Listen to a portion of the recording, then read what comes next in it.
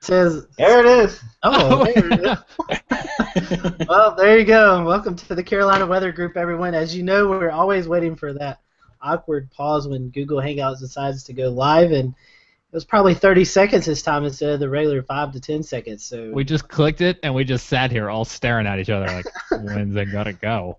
Yeah. So, anyways, welcome to the Carolina Weather Group, the Wednesday, August 17th edition. It's a little bit past 8 o'clock. We hope that you all have had a good week and a good day so far, and you've avoided all the storms that's been taking place in the Carolinas today, up in Tennessee and Virginia as well. So, we'll kind of talk about that here in just a second. First, let's get our housekeeping stuff out of the way. This is a live broadcast, so please feel free if you have any questions tonight as we talk about our topic, weather balloons. Feel free to submit those via Twitter on our Facebook page. And then if you are listening on the podcast, if you're listening a couple weeks after the show's been aired, we'll make sure that we have our guests give out the Twitter handles for the respective weather offices, and you can direct any questions via their Twitter pages or Facebook pages. Towards the end of the show, we'll give that information out for you. So this is the Wednesday, the 17th, August 17th. So first of all, Ricky Matthews is out on assignment tonight doing some stuff for his news station at the Bristol Motor Speedway as NASCAR is invading the eastern Tennessee area this weekend. So he's out working for the station tonight. And Peter is out on vacation. And Kit, I haven't heard from Kit. I don't know if you guys have. I don't know where Kit's at. So. We issue Bolo? Be on the lookout? Yeah. Be on the lookout for Kit. If you've seen him, make sure. I know. Maybe with Ryan Lochte. Wherever Ryan Lochte disappeared to, that's probably where Kit is. Oh, man. Possibly. I know school is getting ready to start back at Charlotte, so he may have just been caught up in some meetings and just haven't been able to make it back in time. So, anyways, thank you for watching tonight. Like I did talk about earlier, we were talking about weather balloons and just the importance of them. And I'm sure not a lot of people know a lot about weather balloons, so hopefully after tonight's show you'll be able to have a little bit better knowledge of what takes place when we're watching them and just the information that it gives us forecasters as we get that data in. So before we go into the show, I'm going to pass it around to our panelists and let them introduce themselves. And I'll start off in Charleston, South Carolina, with Mr. Shay Gibson. Shay, how are you this evening? Doing good, Scotty. So, yeah, Shay Gibson with Weather Flow here, with Wind Alert, and I kite surf, I windsurf fish weather, and what's the one I'm forgetting here? I windsurf. Yeah, so we're the coastal wind and water sports forecasters here. And so our weather in our neck of the woods has been pretty hot and muggy, not much wind to speak of. So our Bermuda high is weakened, and we're seeing very weak sea breezes every single day. We might see that pattern break by tomorrow and into Friday and Saturday, but right now it's just hot and muggy. I mean, Savannah just hit their all-time record for 90 degrees or higher straight days, 57 days in a row. So that's a pretty significant event. And we're just trying to grin and bear it here in the summertime in Charleston. I tell you, it's pretty hot. Yeah, it's been pretty hot here. I'm going to toss it over to James here in just a second. I do know that Charlotte tied the record today with a high of 97 degrees, so James, how was you enjoying the heat today? Was you eating ice cream, drinking lemonade? What was it? Well, I have good news, and loyal viewers will know I'm often sitting here drenched in sweat. We finally got the AC fixed today. Yay! What a great day for it. But like most hot summer days, it ended in quite the sky show. I'll go ahead and screen share, and we'll show you some radar images and some storm pictures that came in and were posted to Twitter by our friend Brad. You can see this one actually came right across uptown Charlotte about 6 o'clock today. We did have a severe thunderstorm warning, some small hail that fell in parts of uptown Charlotte, multiple reports of trees down. Here you can see some of the street flooding that hit, of course, right at 6 o'clock, just in time for the evening commute. And I just found that Brad had posted this video of hail. So let's see, does this actually play? Let's see. I haven't actually seen any official storm reports of hail. I saw Brad talking about it. I saw the National Weather Service talking about it, but I've not seen any official measurements. I'm hearing this. I'm hearing little frozen precipitation hitting the car window here, but I'm having a hard time actually seeing it. So we did get some pretty good storms that rolled through the Charlotte area today, just in time for the evening commute. And Scotty, I think they came through your neck of the woods first. Yeah, they did. You would know the best time for a thunderstorm to come through Charlotte is 6 p.m. If you've not been in Charlotte or live in Charlotte, traffic's horrible anyway, and then you add a little rain and wind to it, makes it even better. So we had some thunderstorms up here in the western Carolinas around they started about 2 o'clock to about 4:30, 5 o'clock before they moved into the Piedmont areas. We did get several damage reports out of McDowell County, as well as a DOT worker who was struck by lightning. They were working on some roads in the area, and they was taking shelter under a covered shed as it was really raining hard, and lightning hit a tree behind the shed and ran into the ground system and struck the guy. So he's in Asheville Mission Hospital right now, not doing the best from what I've heard last. So thoughts and prayers with him and his family as hopefully he recovers from that lightning strike. But again, temperatures were in the 90s today with some thunderstorms. Looks like we're going to continue to see thunderstorms for the next few days with temperatures reaching around 90 degrees. But there is light at the end of the tunnel. Looks like we could start to finally cool down and have some less humidity in the area by next week. And so let's throw it up to David Reese. David, welcome back. I know you did some storm chasing down in the Caribbean the past couple of weeks. I did. I'm glad to see you survived that. And how was the weather up in Charlottesville today? Well, hurricane chasing in a cruise ship, by the way, not recommended. I got a little seasick that Wednesday night going between Cozumel and Grand Cayman. I actually had to switch around our ports so we could have at least nice days at both ports. But it was a nice cruise.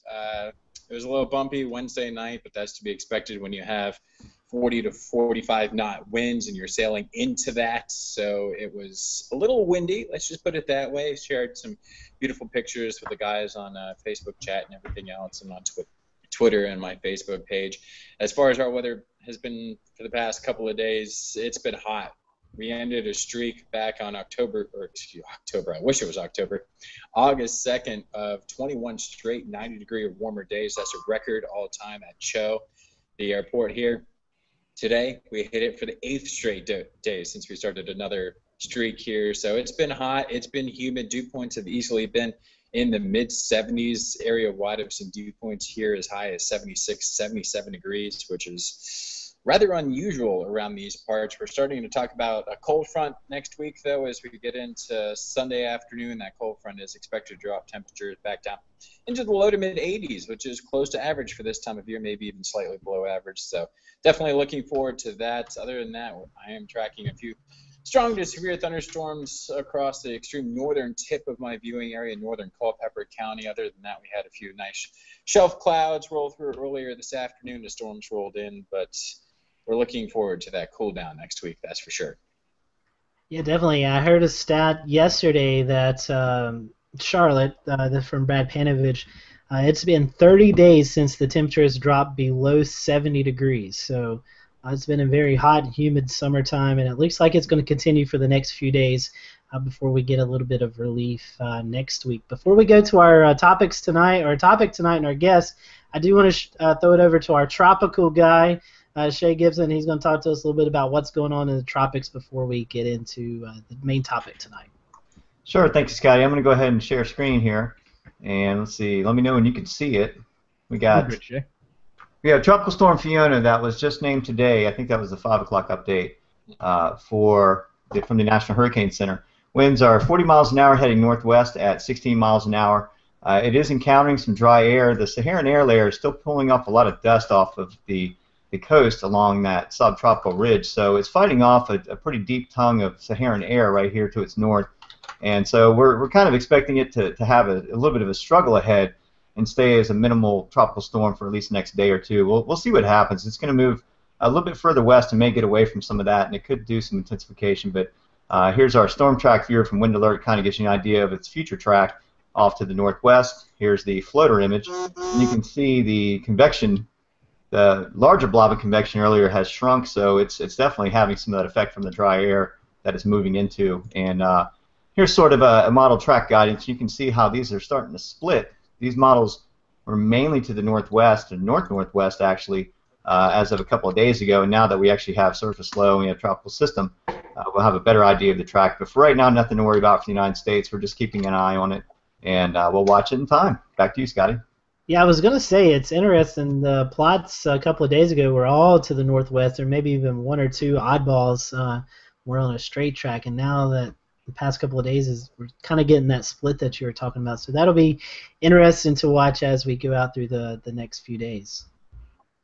All right, well, let's talk about our topic tonight, weather balloons. And weather balloons are a very important topic, not only with summertime thunderstorms, but also wintertime storms or winter storms as well, and we'll talk about that tonight. Before we do that, I want to bring on our guest. First, I'm going to bring on Thomas Weinstedt, who is with the National Weather Service in Jackson, Mississippi. And Thomas and I are actually friends, not far. He's a local boy here from Western North Carolina who has moved out to Jackson, Mississippi. So, Thomas, introduce yourself. First time on the show tonight. Let us know what you do out in Jackson. Yeah, thanks for the introduction, Scotty. Like you said, I work at the Weather Service office in Jackson. I actually just started back in late May, so relatively new the last couple months. But I work the entry-level position, so I actually do the weather balloon releases whenever I'm in the morning or whether it's the evening. Like you said, I am actually from the Hickory, North Carolina area originally and went to UNC Asheville for undergrad and UNC Charlotte for grad school and found my way down here to Mississippi. So glad to be on the show tonight. I know, and Thomas and I were talking about, before he went out there, about the severe weather season that you guys always see down there in Jackson, and that probably will be ramping up here probably towards the mid to end part of fall, right, Thomas? Yeah, usually fall, even through parts of winter, and especially in the spring's our big season, and they don't call us Action Jackson for nothing, so. Well, Thomas, we appreciate you coming on tonight and look forward to your input for the show. Our next guy I want to bring in is meteorologist Carl Barnes from the National Weather Service in Charleston, South Carolina. Carl, welcome to the show tonight. Tell us about yourself and what do you do down in Charleston?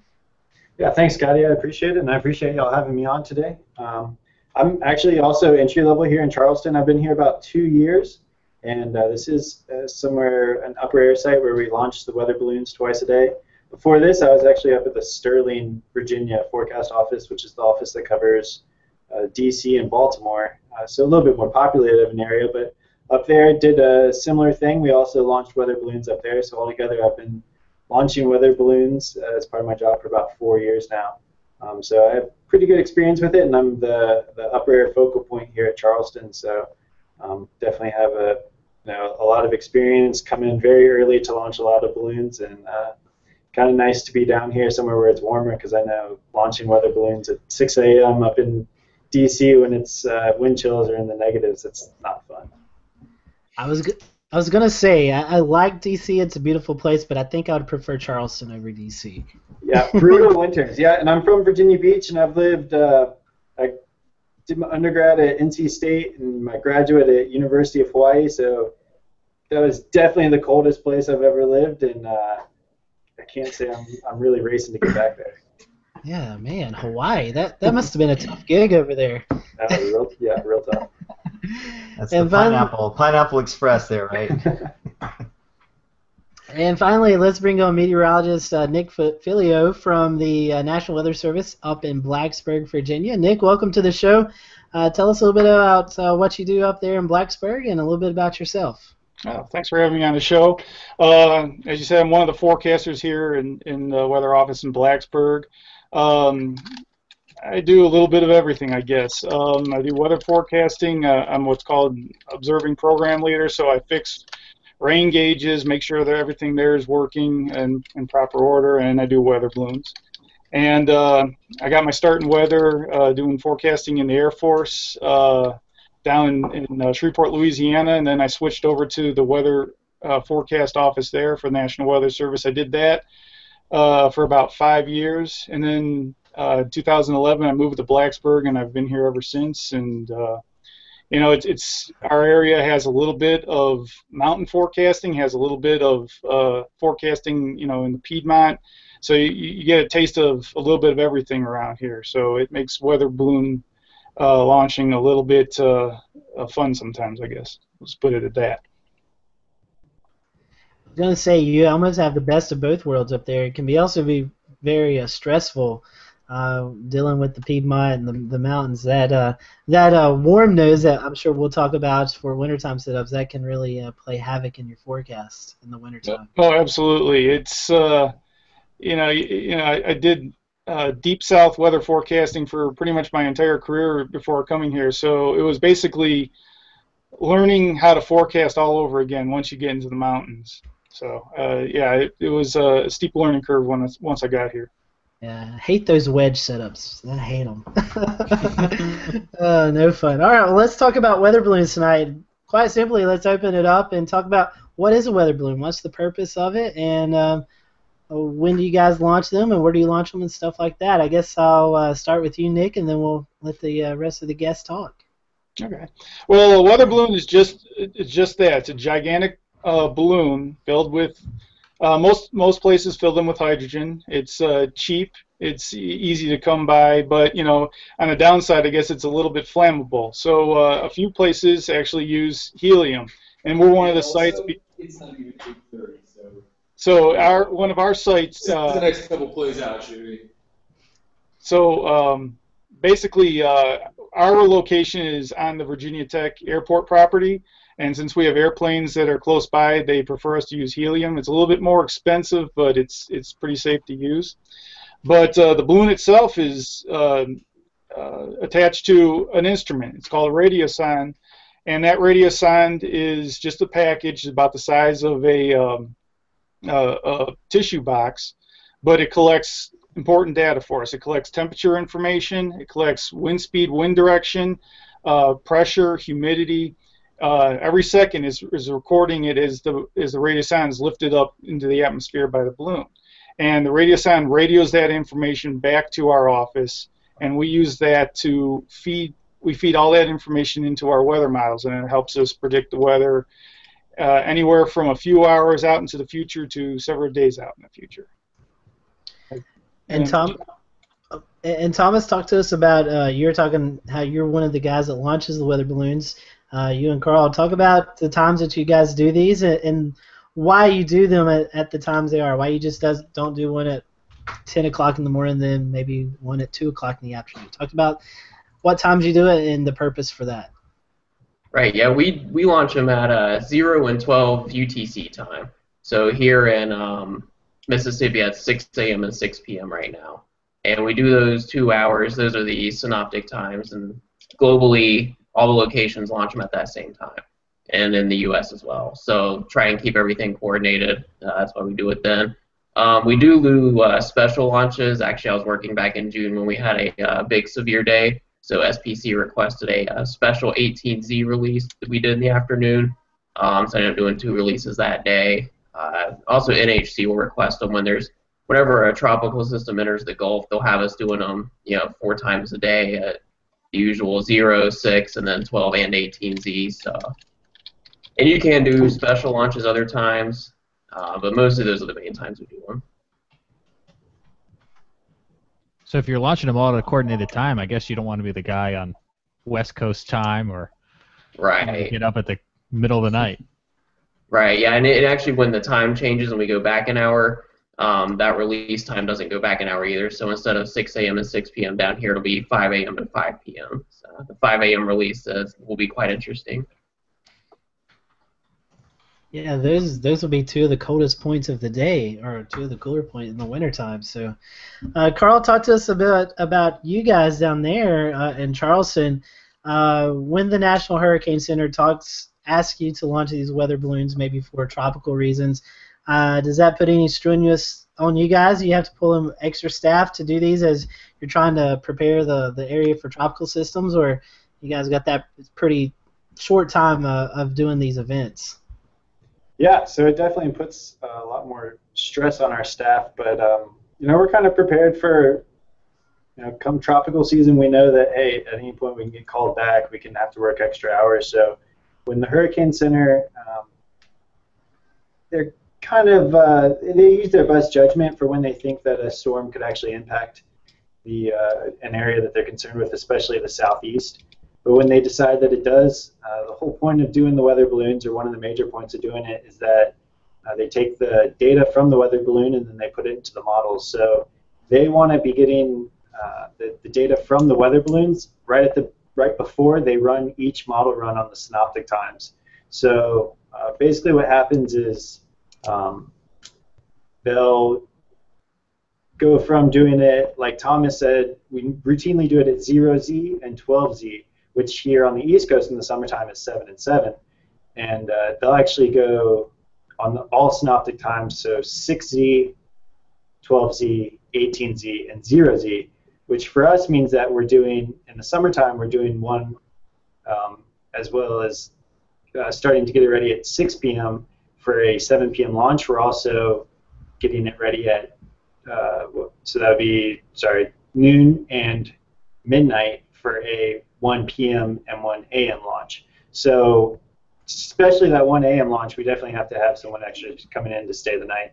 But it's totally worth it because the data goes into the models. It's extremely important, especially for us because we're the closest coastal site to a lot of these storms and a lot of the more like subtropical air mass that's sitting off the coast. So it's definitely worth coming in. But they will typically start it when they start getting concerned, usually somewhere around like 5 days or so before they would expect a hurricane landfall. That's when they've been doing it recently.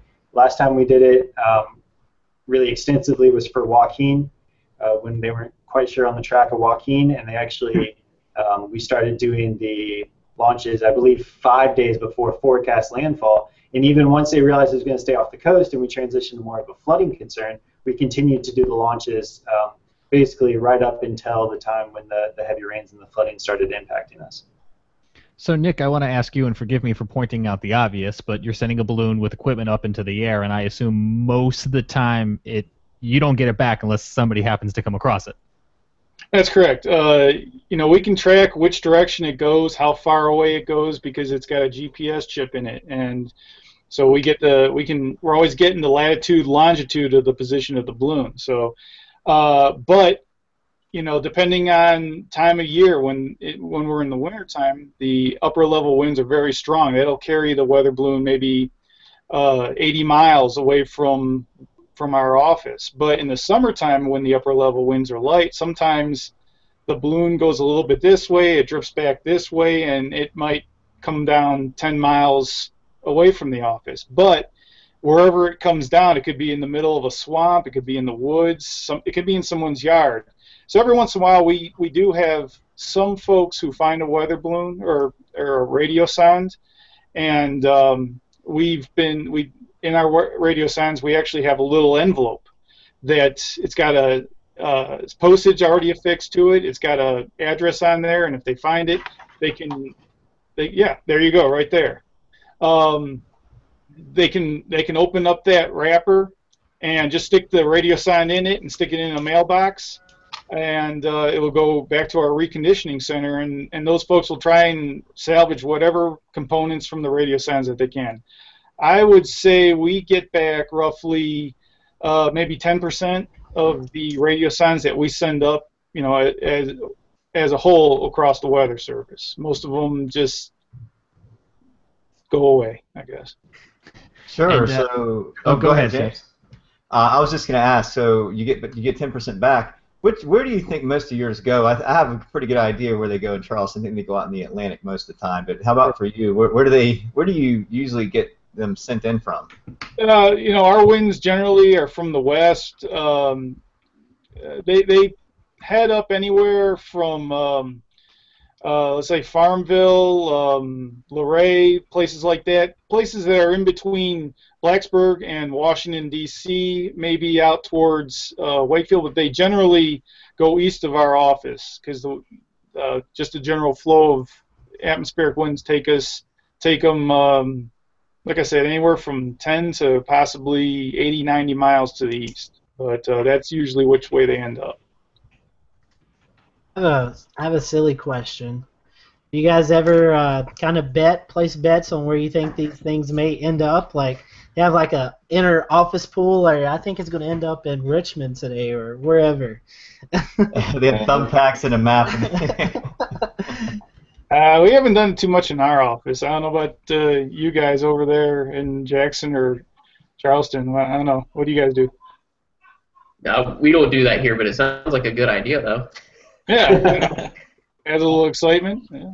Yeah, I wasn't going to ask this next question because I thought it was stupid, but after Scotty's question, and before I think in a moment we'll have Carl hold that up and kind of walk us through the different pieces again. But I want to ask, I guess I'll ask Thomas. Have you guys ever considered, Pokemon Go is very exciting now. People go out and search for things, publishing the GPS coordinates of where it dropped down and see if anybody can go on a big scavenger hunt to find it. How did I know James was going to ask that question? Well, the problem, I guess, down here in our area is a lot of our places are very rural. Some of our balloons end up west of us, and that's out in the Mississippi River Delta, and it's really flat, open land, and there's not much out there. We have some very remote national forests, so yeah, I don't know. It's an interesting idea if people want to go out there and get them, but at the same time, if it's on someone's private property or something, we don't want to encourage people to trespass either. So I guess there is that liability factor, and right, I think Shay's right. I just want to go don't really want to. Yeah, down here you don't want to trespass on people's lands. Yeah, you don't want to end up with rock salt in you just for trying to get a weather balloon back. Yeah. Funny story that you asked that, James. Brad Panovich and WCNC, they launched a weather balloon a couple of years back, and it got caught up in, I think it was in March, so it was a time when the upper level winds were pretty fast, and made it all the way to Fort Bragg, and then actually the weather balloon came down on the military land there, and it took them like 2 weeks to recover because they had GoPros with it. So they had to get permission from Fort Bragg to go scavenger out on the fields there while they're doing live military practices, trying to locate it. They actually had to fly their helicopter over, and it finally spotted it in the top of a tree to recover it all. But that's a funny story about that. Yeah, that does sound like quite the headache of all places for it to come down. And I think Shay's right. I clearly just want to go on a big scavenger hunt, a big geeky weather scavenger hunt. But let me ask Carl if he could hold it up again and kind of just walk us through the different parts, because a little bit it kind of just looks like the bottom part just kind of looks like a lunch container. You get a to-go counter.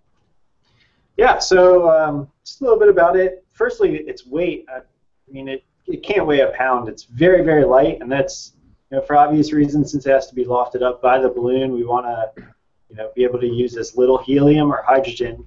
We actually do use helium here as well because we have some objects around us that we're concerned about. But you want it to be as light as possible, so it consists mainly, the inner part, I don't know if you can see or not, but it consists mainly of this styrofoam core, and then it's wrapped in this basically just like a cardboard, and it says on every direction, harmless weather instrument.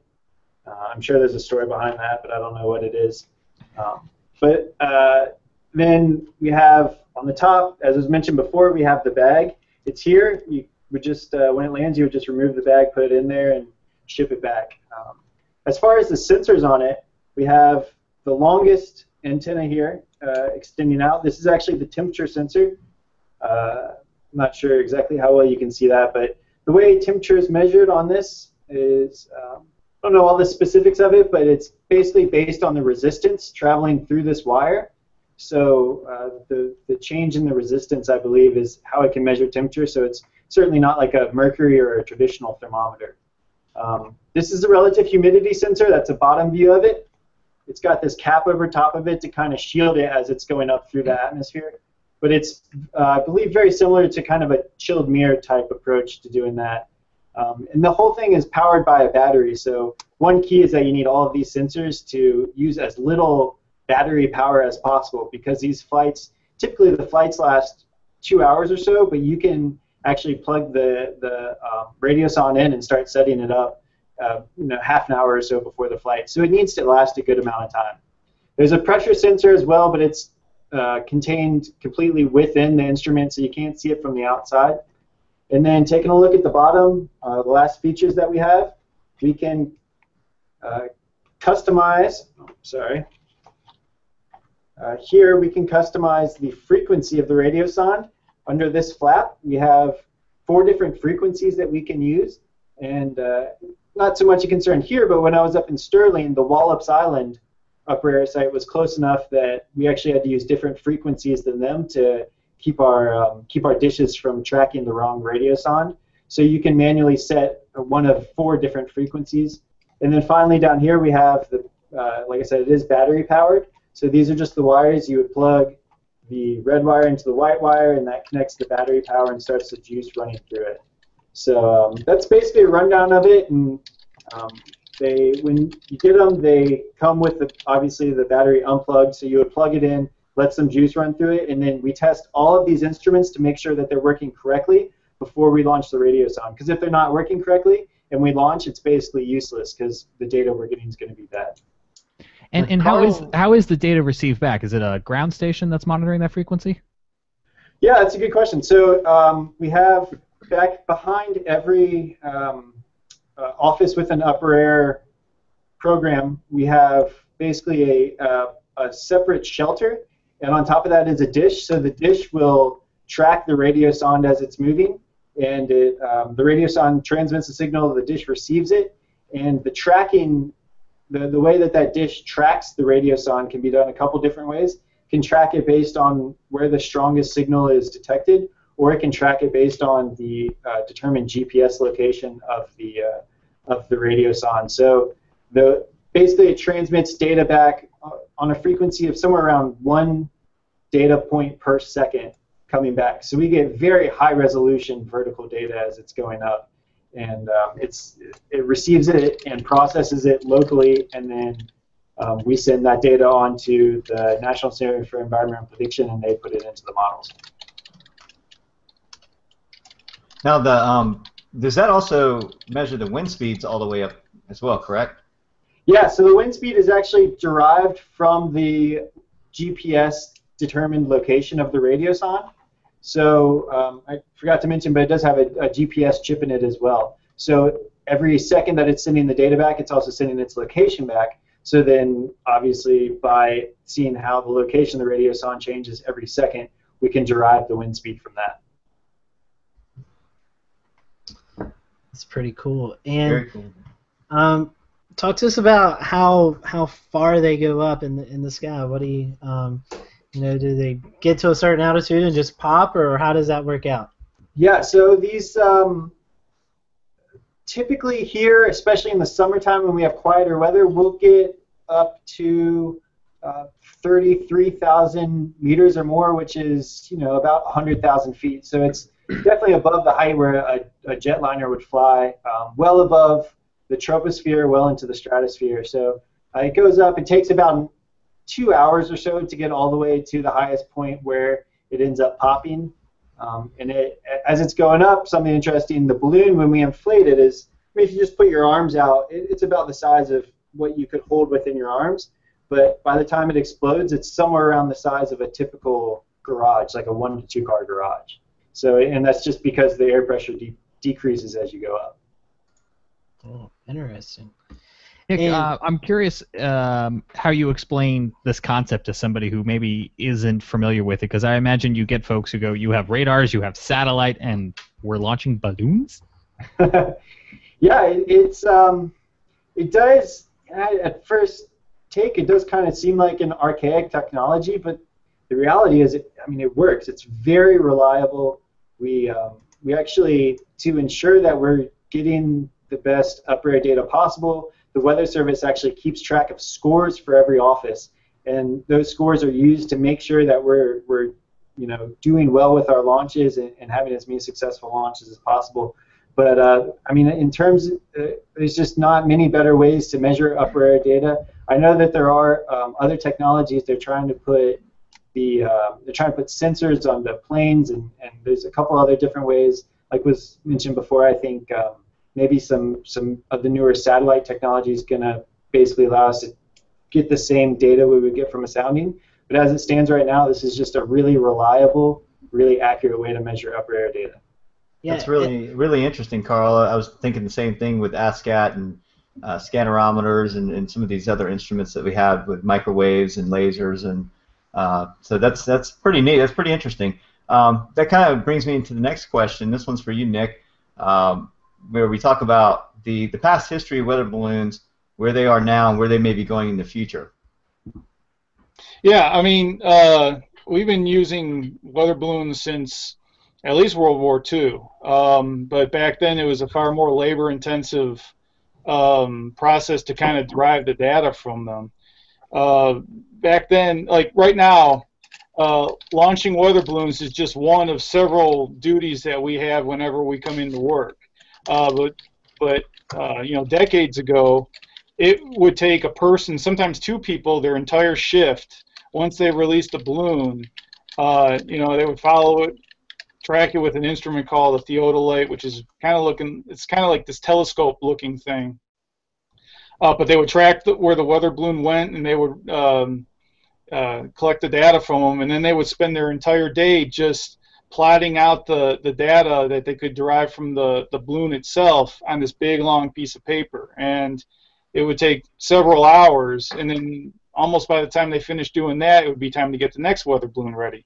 So, the technology has gotten much better now, where it's all very computerized. We're getting the data once every second, as Carl was mentioning. It's once you let the weather balloon go, you just can pretty much forget about it and let the computer do all the calculating, do all the tracking of the instrument.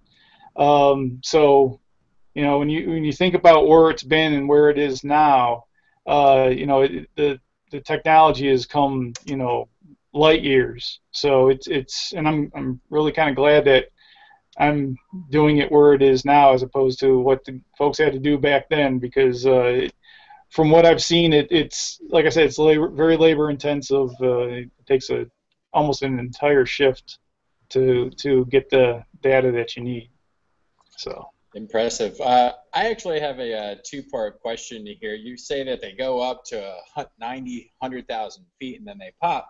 Well, how does it get back to the ground without really harming anybody? And also, how much do each of these launches cost? Because you're talking about launching them only twice a day, and then sometimes you have special launches, which could make you guys launch them as much as 4 times a day. So how much is each balloon launch cost National Weather Service?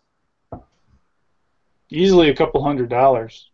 Don't know the exact cost, but when you consider the gas, the parachute, which is it's about 3 or 4 feet in diameter. It's just a plastic orange chute. The balloon itself, about easily $100. The radio sound is a couple $100. I mean, it's about maybe maybe $400 to $500 a pop, twice a day times 92 stations across the United States. Continental United States at that. I don't know what the math is on that, but it's pretty expensive. So that answers the first question. I don't know what you guys think. Yeah, I don't know the exact cost either, but yeah, the parachute is how it falls back down and doesn't hurt someone when it hits the ground, but yeah, I think it slows it down to about 3 or 4 meters per second, something like that. Yeah. And Nick, we were talking before we went on live. You guys are doing a little something different there with your weather balloon launches because of the GOES-R project that's going to be launching in November, correct? That's correct. So they found that the current radio science system is operating on the same radio frequency that GOES-R is going to be operating on here when it goes up in a few months.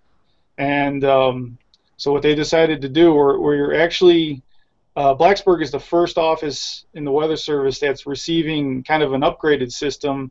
And the gist of it is that the radio sign looks almost exactly the same. There's slight modifications to it, but it's operating at a different frequency, a brand new frequency, which is going to prevent us from interfering with GOES-R, the GOES-R frequency when it goes up. So the new operating system's at 403 megahertz.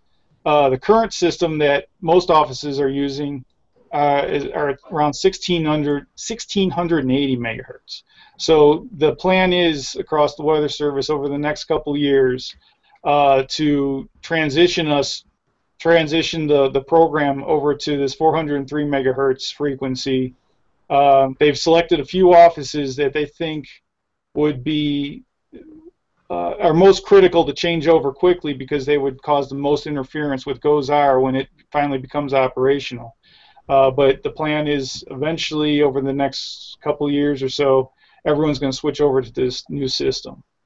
But the radio sign itself looks almost exactly the same. It's just got an extra antenna there. but it's kind of nice in that there's no moving parts. As Carl was alluding to a little bit earlier, there's a dish that's always tracking the weather balloon. With this new system, it's just an antenna.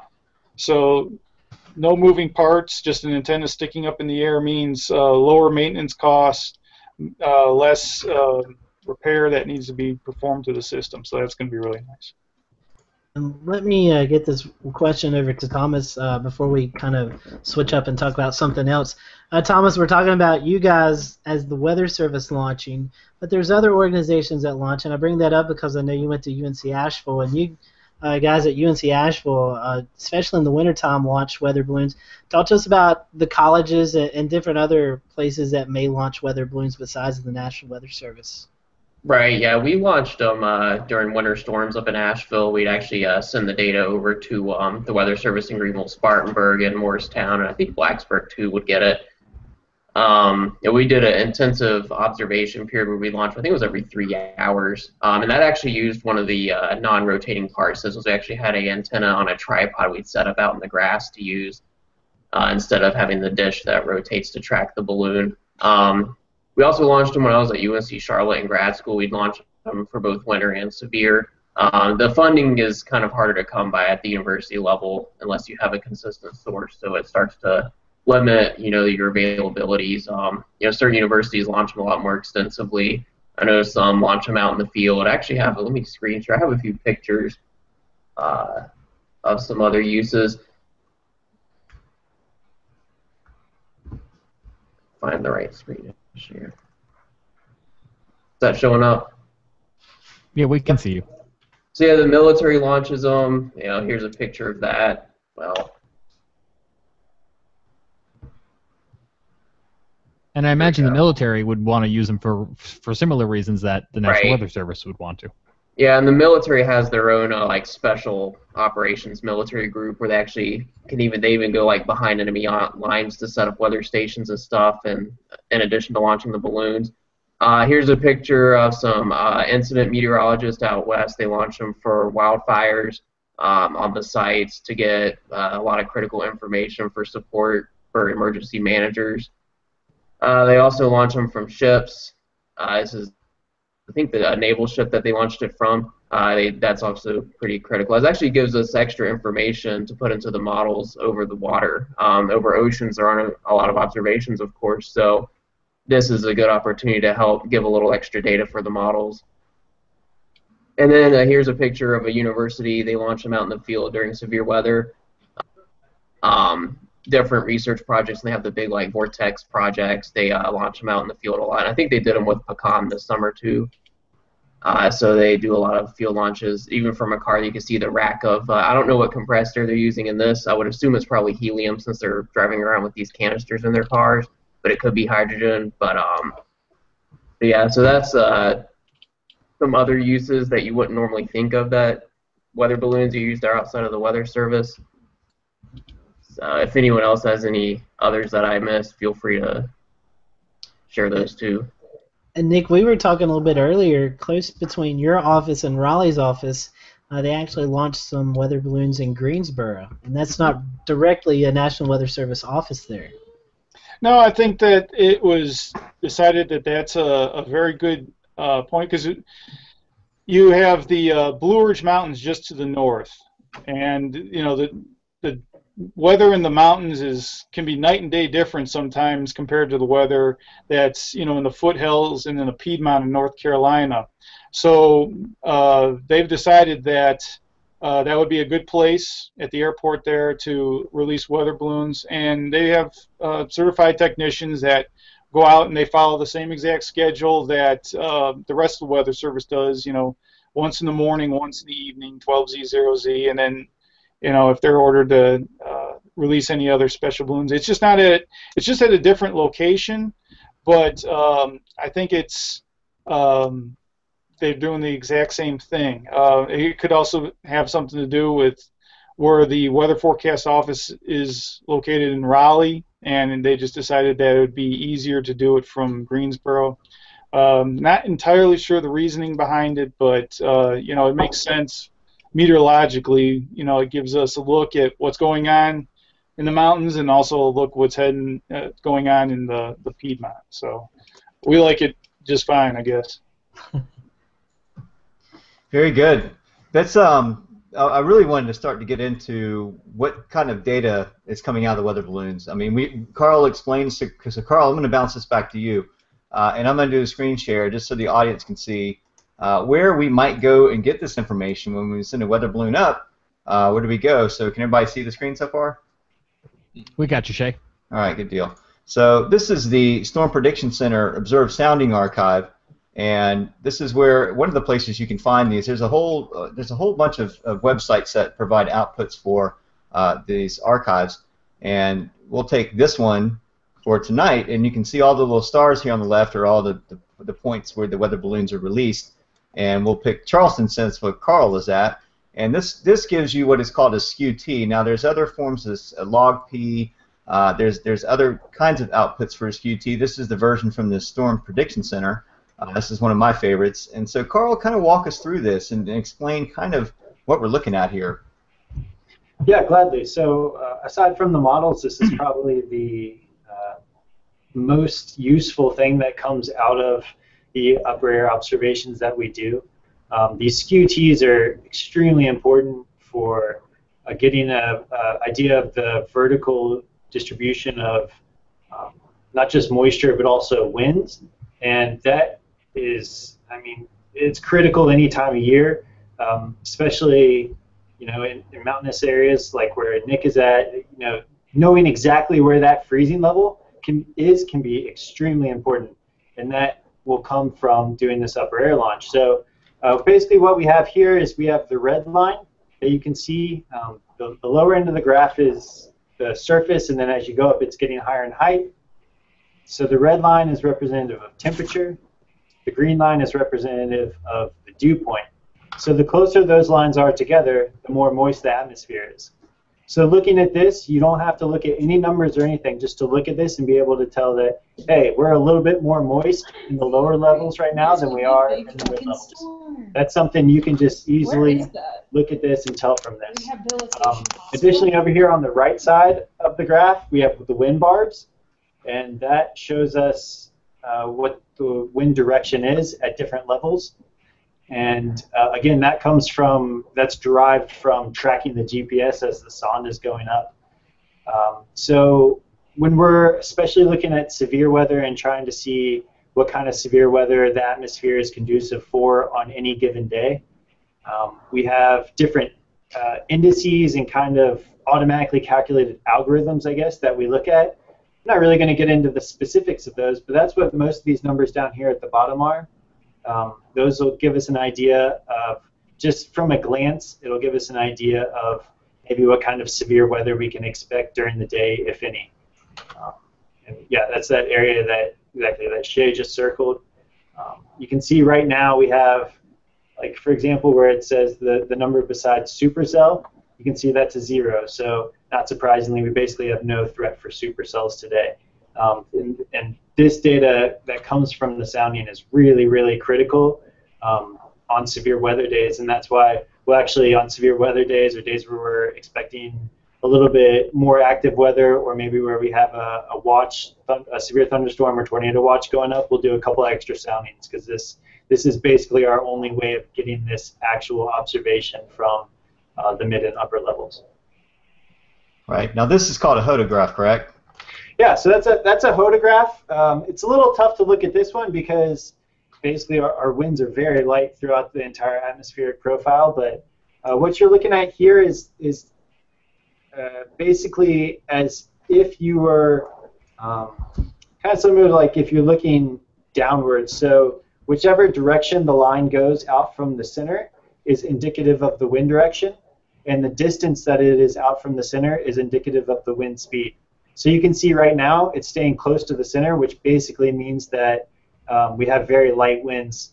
Now on days where we might be looking at supercells or even possibly tornadoes, what you'll see is a bending of the line as it goes out from the center. You'll see kind of a bending of the line, which indicates wind shear, which is very favorable for severe weather.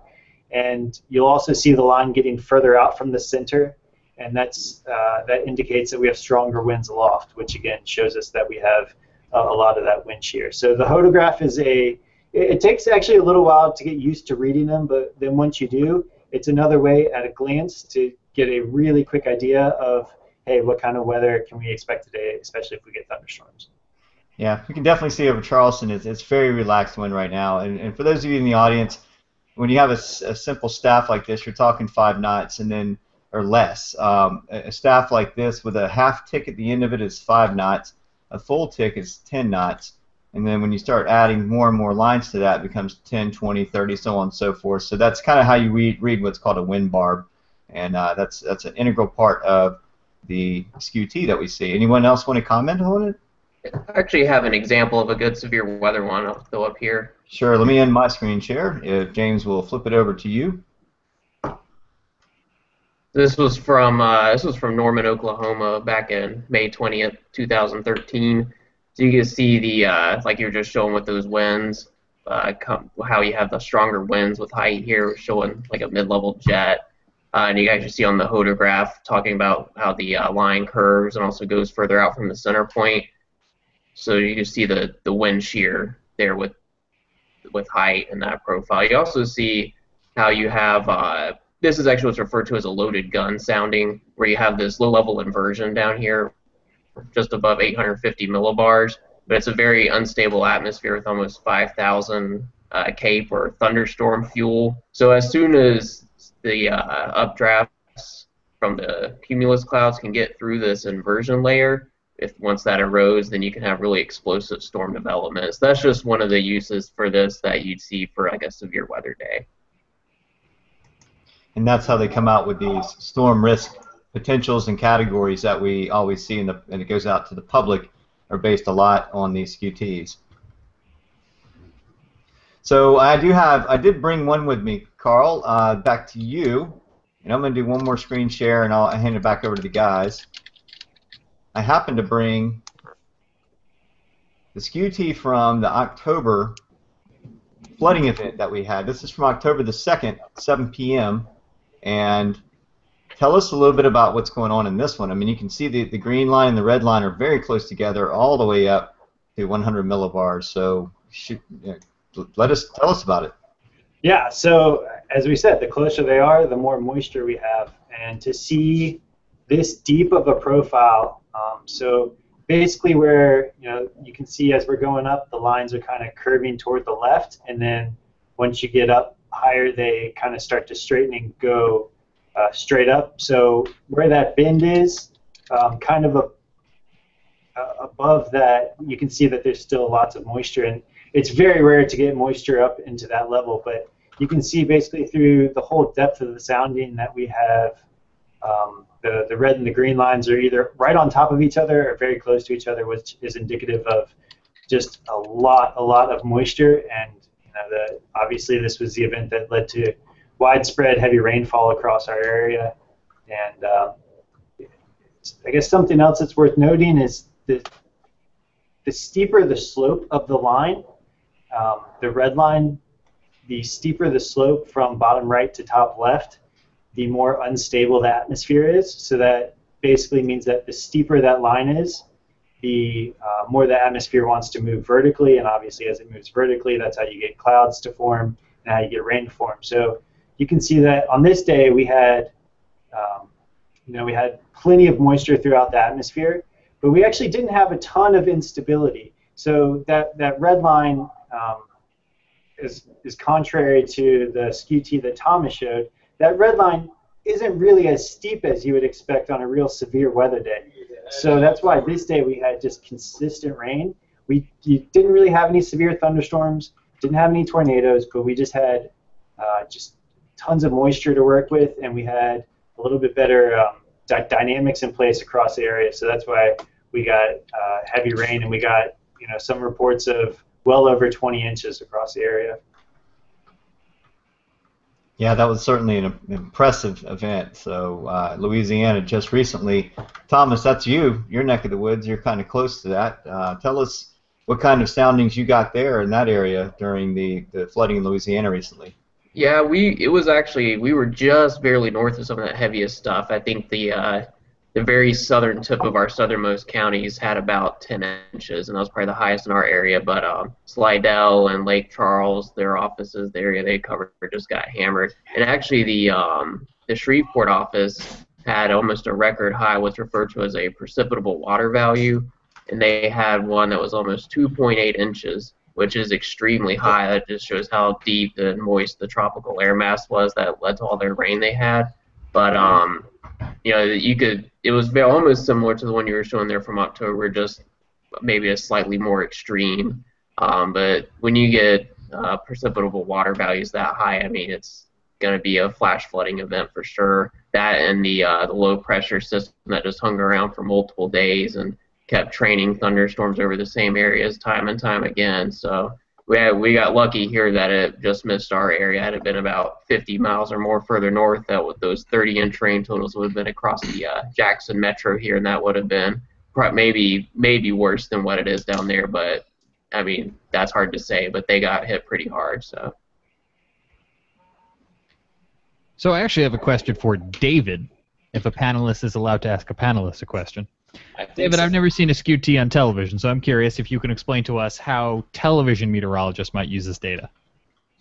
We definitely use this behind the scenes. I mean, I have seen a meteorologist or two brave enough to be able to put this on the screen, but there's, as you guys can see, there's a lot of lines on there. It would take at least about a minute and a half to quickly just kind of go over what some of the things mean. I mean, yeah, you can be like red line temperature, green line dew point. The closer they are, the more moisture in the atmosphere. That's a good 15, 20-second thing. But to really look into it, you just kind of need a little bit more time.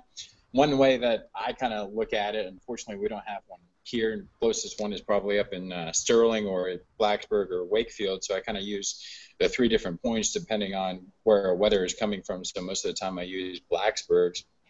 And I just look, it's just like, all right, how is their wind profile? How is their temperature and dew point in the mid-levels of the atmosphere? Is it showing a dry slot there? Could it become a little bit more on the stronger side or severe side? How is the flow up aloft? And that just kind of gives me a picture of what the atmosphere is doing, not only like during the summertime months, but also during the wintertime months, because like Nick mentioned, we have the Blue Ridge Mountains 20 miles to my west.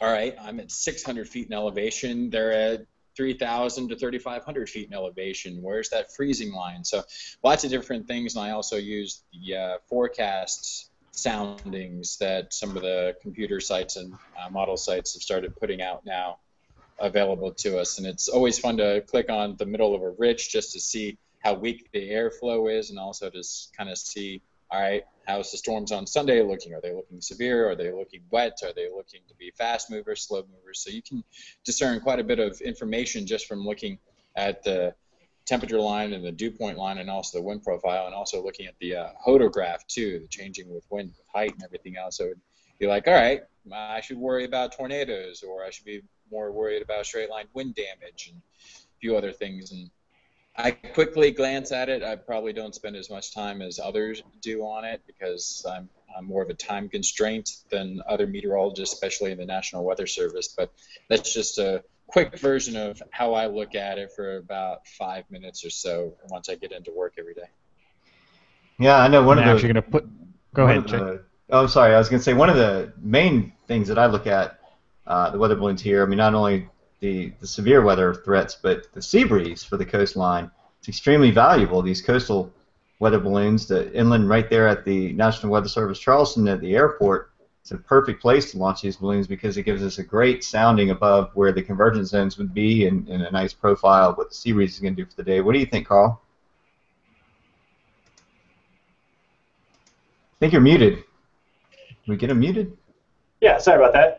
Yeah, that's definitely something that we look at. The sea breeze gives us an idea of, we're looking at our low-level lapse rates. We're looking at what kind of wind, because obviously a lot of times we have calm winds in the morning, so it works out perfectly that launching the balloon at 6 a.m. or 7 a.m., depending on what time of year it is, it works out pretty perfectly that we get that up right before the sun, or right around the time the sun comes up, so we can see what kind of winds we have above the ground so that when we do get the heating on the ground and we get all the mixing that happens during the daytime, we can have an idea of what kind of winds are coming. So yeah, I mean, with as Shay said, with our location, we're perfect for getting a good idea of the sea breeze, and we're right where usually we'll get the marine layer to our east and then the more like continental land air mass to our west. So we use the soundings really, we really interrogate them closely because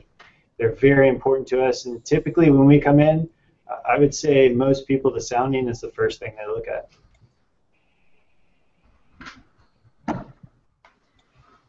Well, Scotty, back to you if you have any other questions didn't you have a question for Thomas?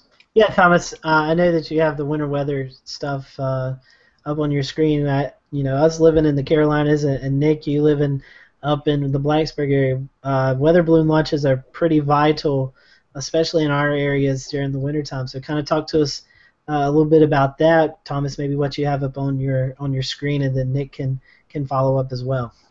Yeah, sure. So this is kind of, you get a lot of different kind of precipitation types during the winter, whether it's freezing rain, sleet, plain rain, or snow.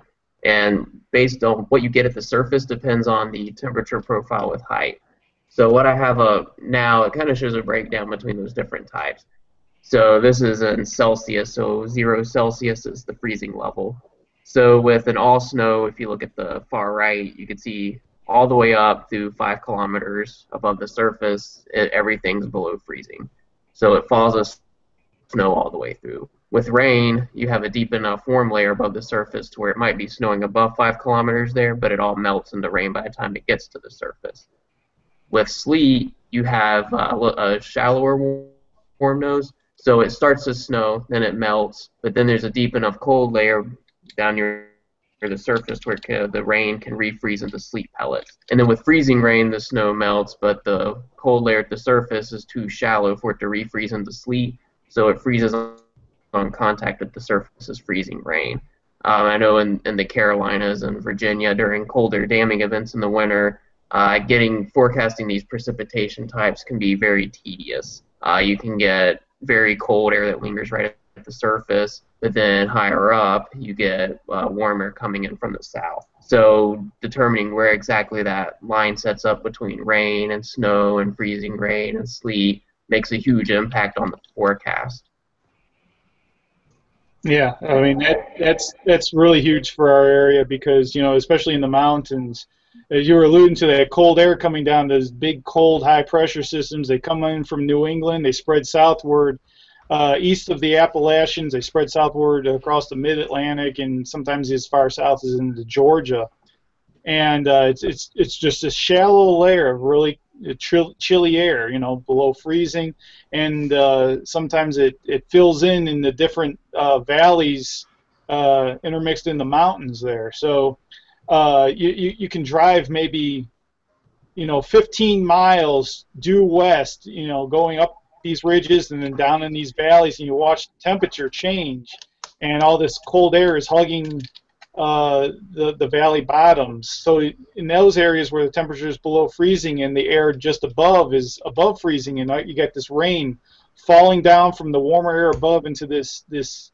area where you got temperatures below freezing, it forms into freezing rain. So that's a really big challenge across our area, and even in Sterling's area and as far south as perhaps like Atlanta, Georgia.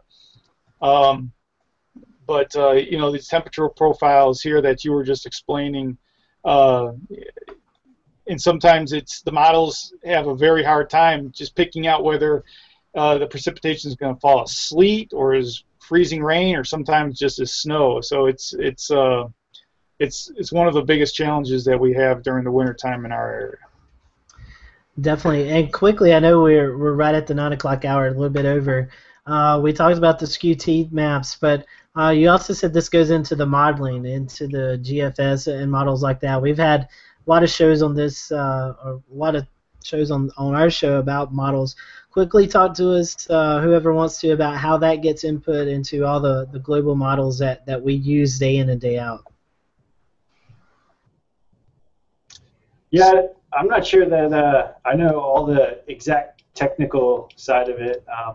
That's more for the modelers to handle. But what we do is we have 30 minutes into our flight. So right now we're launching at 7. So usually about 7:30 or so, we'll send out over our system, our distribution system, we'll send out the freezing level, because that so often is one of, if not the most important things to come out of the sounding. So we send out the freezing level first.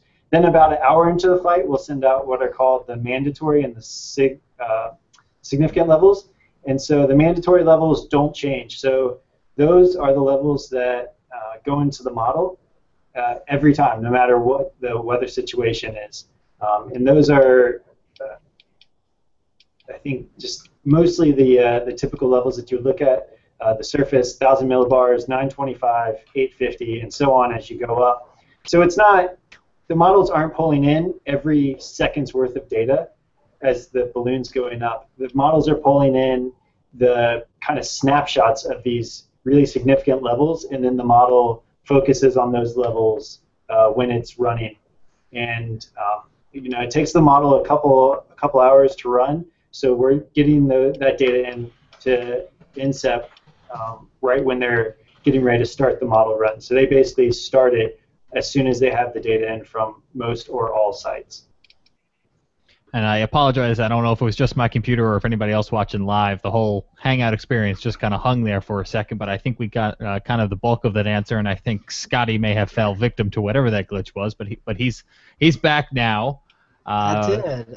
I thought my internet had went out. Maybe it wasn't. I think we all froze for a moment there. So, but I think we're back in the saddle now, and Scotty, I can pass it up to you. Otherwise, I was going to ask these guys for kind of their social media credentials. Yeah, definitely. As we wrap up a little bit past 9, if you guys want to, you can share your personal Twitter if you want to, or if you want to share your Weather Office's Twitter account, Facebook pages, definitely do that. However you'd like some of our audience to get in touch with you. I'll start with Carl there in Charleston. Yeah, so ours are pretty easy to remember for the office, facebook.com/NWS Charleston SC, and our Twitter is at NWS Charleston SC. And especially our Twitter, give us a follow, because we are one of the offices that are exploring how the Weather Service can best use Periscope. So we have been trying to incorporate Periscope into our social media platform. We don't do it every day, but especially when there's busy weather, we try to do it as much as possible. So if you use Periscope or you're curious about it and you like the weather, then definitely go give us a follow on Twitter. All right, and Thomas in Jackson, Mississippi. So yeah, our Twitter is at NWS Jackson MS, and you can just search for National Weather Service Jackson, Mississippi on Facebook as well. All right, and Nick. Ours is right on our webpage. If you go to www.weather.gov/Blacksburg, you'll look down at the bottom of our screen there, and our Twitter and Facebook accounts. I think it's just easier just to tell where it's at in case someone I speak too quickly. But if I share my screen here, I can maybe just show you.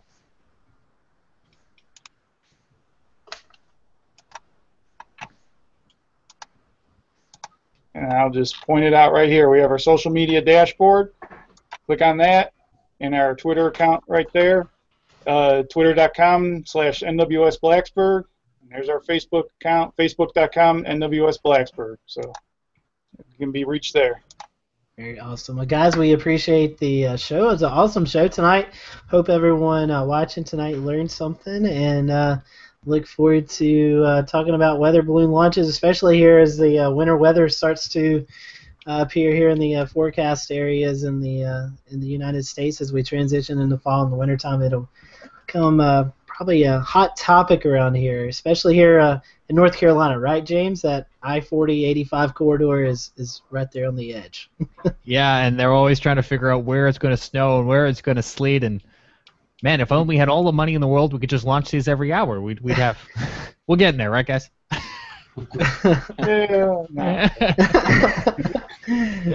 Guys, thanks so much for coming on tonight. Stick around after the show. I want to thank you again for coming on. Next week, we're talking about inland effects for tropical systems. We have on Gary Stevenson from Time Warner Cable or Charter, or I don't know what the new name of that company is yet, but Gary is from Raleigh. He'll be joining us. He was with Time Warner. I don't know if they've changed over to Charter yet, but I don't know that. Slowly but surely, I think it's happening. James knows all the ins and outs of the TV world. So, but Gary will be joining us, as well as David. Remind me who else? I know you sent it to us earlier. I don't have Daniel Phillips. He's the weekend meteorologist at KATC down in Lafayette, Louisiana. They saw some incredible flooding down that way, so he'll have some information insight as to how flooding can be an impact, whether it's from a tropical cyclone, named or not named. Yes. Are we going to talk about brown ocean effects as well? We can, yeah. We'll definitely bring it up. So we'll talk with them, and then as we round out the end of the month, we're going to be talking with Eric Blake from the National Hurricane Center. Actually, going to talk about the hurricane hunters, and it kind of dealing with what we've talked about tonight, what they do as they investigate hurricanes flying in and out. So that's for the rest of the month. So we hope that you'll be joining us next Wednesday as we talk about the inland effects of tropical systems. We may be, hopefully, well, not hopefully, but it looks like the tropics are starting to heat up around the Atlantic and possibly the Gulf as we go into the next few weeks. So we'll have to watch that. So thanks for joining us tonight. Enjoy the rest of your week. And hopefully by the time we're talking with you next week, it's going to be a little bit cooler and a little bit less humid. Have a great week.